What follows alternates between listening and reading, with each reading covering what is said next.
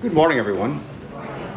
My name is Father Bryce Sibley, and I am a priest of the Diocese of Lafayette. However, for the past year, I have been serving at Notre Dame Seminary here in town and teaching moral theology. And so it's a great honor, a pleasure for me to be with you here this morning as we reflect on our gospel from today. And what I want to do is really focus on the last part of the gospel, the one that we know the best.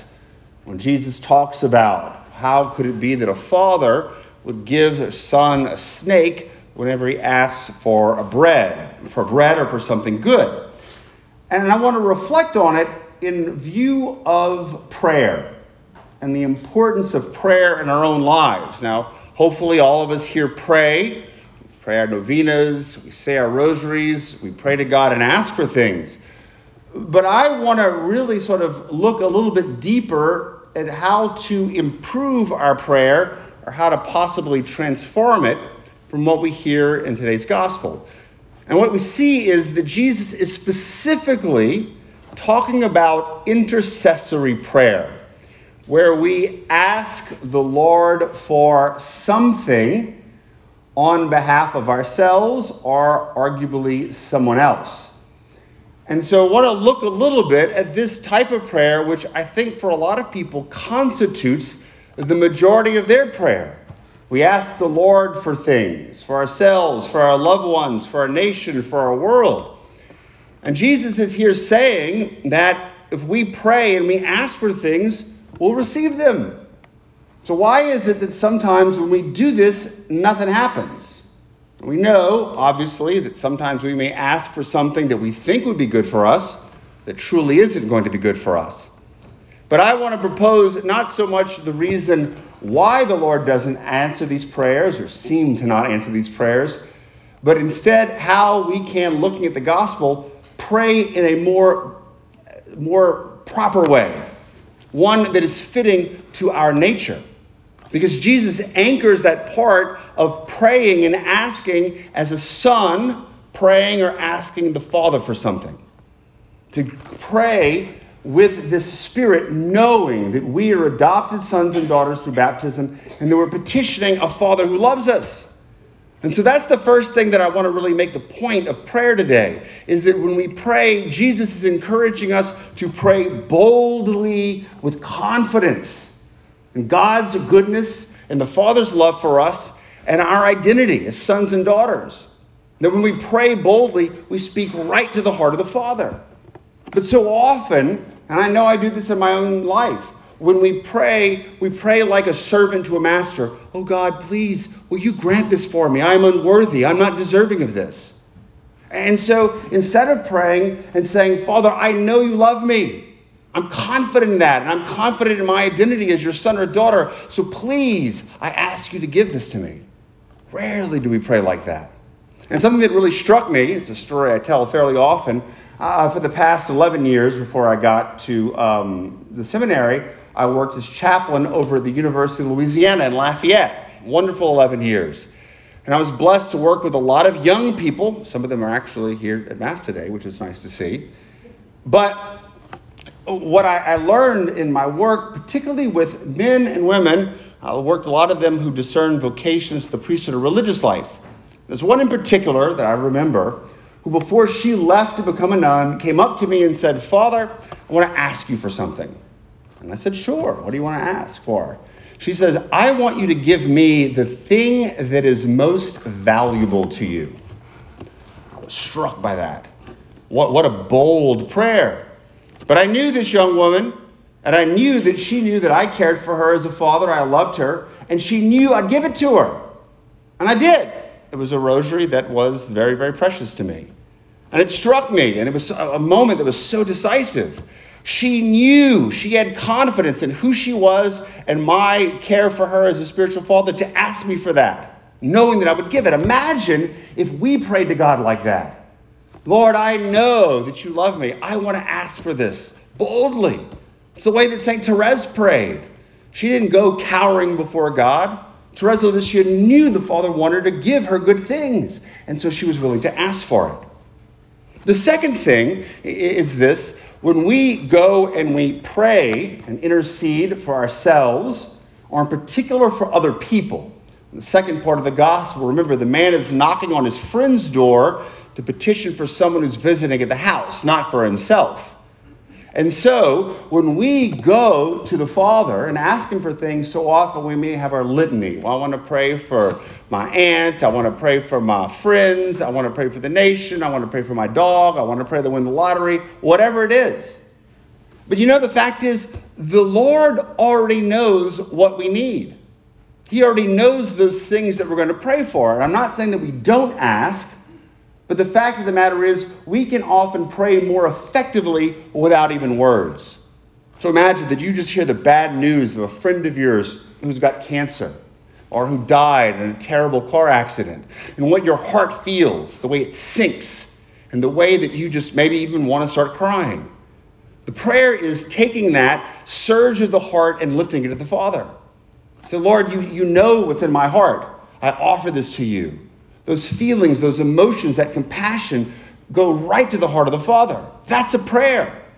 Probably the best way that I can explain it, many of you probably have seen a movie or a TV show where, let's say, a kid gets hurt and the parent grabs the child and the child's unconscious in his arms and he walks into the hospital.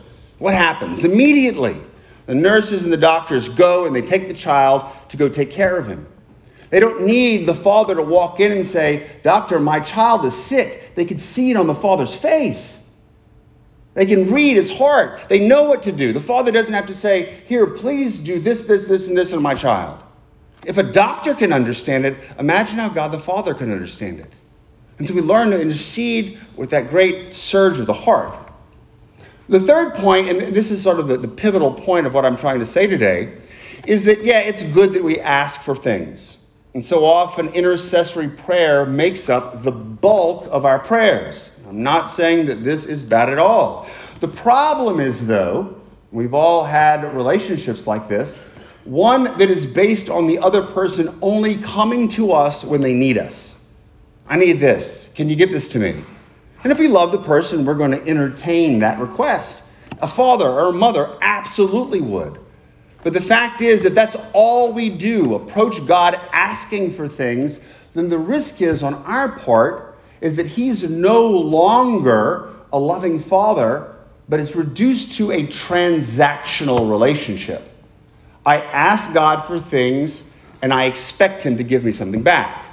Just if I go to the store and I pay for this, I expect something to be given to me. When all of a sudden we go and we don't get what we expect, then we get mad at God, or we think that we're not praying well for some reason. And we've got to avoid this transactional relationship by moving away from always having to intercede to something that is much deeper. It's the prayer of Jesus. When Jesus would go and pray, he'd spend all night in prayer. Do you think he just interceded for things? No. He used that time to spend with his Father. Because he as the Son knew the Father loved him and wanted to spend time with him and wanted to be with him. Jesus didn't always ask for stuff. It was his simple being with the Father that was Christ's prayer. And because we are one with Christ, adopted sons and daughters, that can be our prayer too. The heart of prayer is not saying a bunch of things, not doing a bunch of things, but as children being present to the Father who loves us. And this brings us to the fourth point, which I think is this radical way of changing the way that we understand prayer. In prayer, we often go, even if we're going to go and spend time with the Lord, we're often doing it for ourselves. I want to get something out of it. I want the Lord to give me this grace, or I want him to help me in this way. Or maybe we're going to say, "Lord, I just want to be with you." But we're thinking that we're going to get something out of it. And indeed, we absolutely do. But have we ever thought of the fact that prayer is not so much about what we get, but what we give to the Lord? But we give to the Lord because he desires to spend time with us. God the Heavenly Father desires to spend time with his children. It's a quote that I'm going to give, a very short quote from a contemporary spiritual author. It's a Carmelite sister. She says, quote, "All my concern is that God should have what he wants, the chance to be good to me to his heart's content," unquote. Think of that. It's not so much what we get, but the Lord wants us to go to him. He delights in seeing us. He delights in spending time with us. Even if we come into church for 5 minutes a day, his face lights up because he's waiting to spend time with his children. Now, granted, many of you may have had your children move away, and when they come in for the holidays, your children, your grandchildren, you are so excited to see them. You want to spend time with them. Why? Because you love them, because you care for them. And if we're confident in the Father's love for us in our prayer, then we're going to go knowing that he delights in being in our presence, that we give joy to him by being there in prayer. And fifth and finally, and this is going to probably be the craziest point, unless you're going to look at me like I'm nuts, I would imagine that many of you here do not have a subscription to Disney Plus, even though there are some that I think probably do. It's a little streaming service. If you don't have it, let me tell you, your grandkids watch Disney Plus. They can watch all the Disney movies and Star Wars. But there's a cartoon on there that I love, and it's a cartoon called Bluey. It's an Australian cartoon. Somebody watches it over there. Look at that. Someone's paying attention to my homily today. And it's about this family of little dogs. There's a dad dog, a mom dog, and 2 little dogs called Bingo and Bluey. And they're all the episodes, they're perfect for me. They're about 8 minutes long. I have ADD. I can't pay much more attention than that. But it's a very pure show, a very good show, actually, with Christian undertones. And I watch it, and the whole premise of the show, or most every episode, is the daughters going to the dad to ask him to play, to make up some game. Now, obviously, we're wondering, does this dad ever work? He actually is an archaeologist, and you learn that a little bit later on. And I was watching it this week, and as I was sort of preparing for this homily, and I thought, what a wonderful analogy for our relationship to God the Father, and particularly our relationship for prayer. Just as these 2 little girls, these little dogs, these little Australian shepherd dogs, we're like them. And when we come to the Father in prayer, that prayer is not that we come with this great responsibility. We come with a duty. We have to do work. But we go to the Father asking him to play. Spend time with us. Enjoy being with us. And every single episode, the dad dog says yes. He gets out of bed. He goes to the pool with the kids, even though, of course, he forgets everything and the mom needs to bring it later on. God doesn't forget anything. These are the episodes that really show us this deep truth, I think, of how the Lord wants to be with us. And so I encourage in this last point to change our mindset away from a way of seeing prayer as a responsibility. There's the time when we go and we say to the Father, we want to spend time with you, Dad. We want to play with you because we know you delight in our presence and our existence. Amen.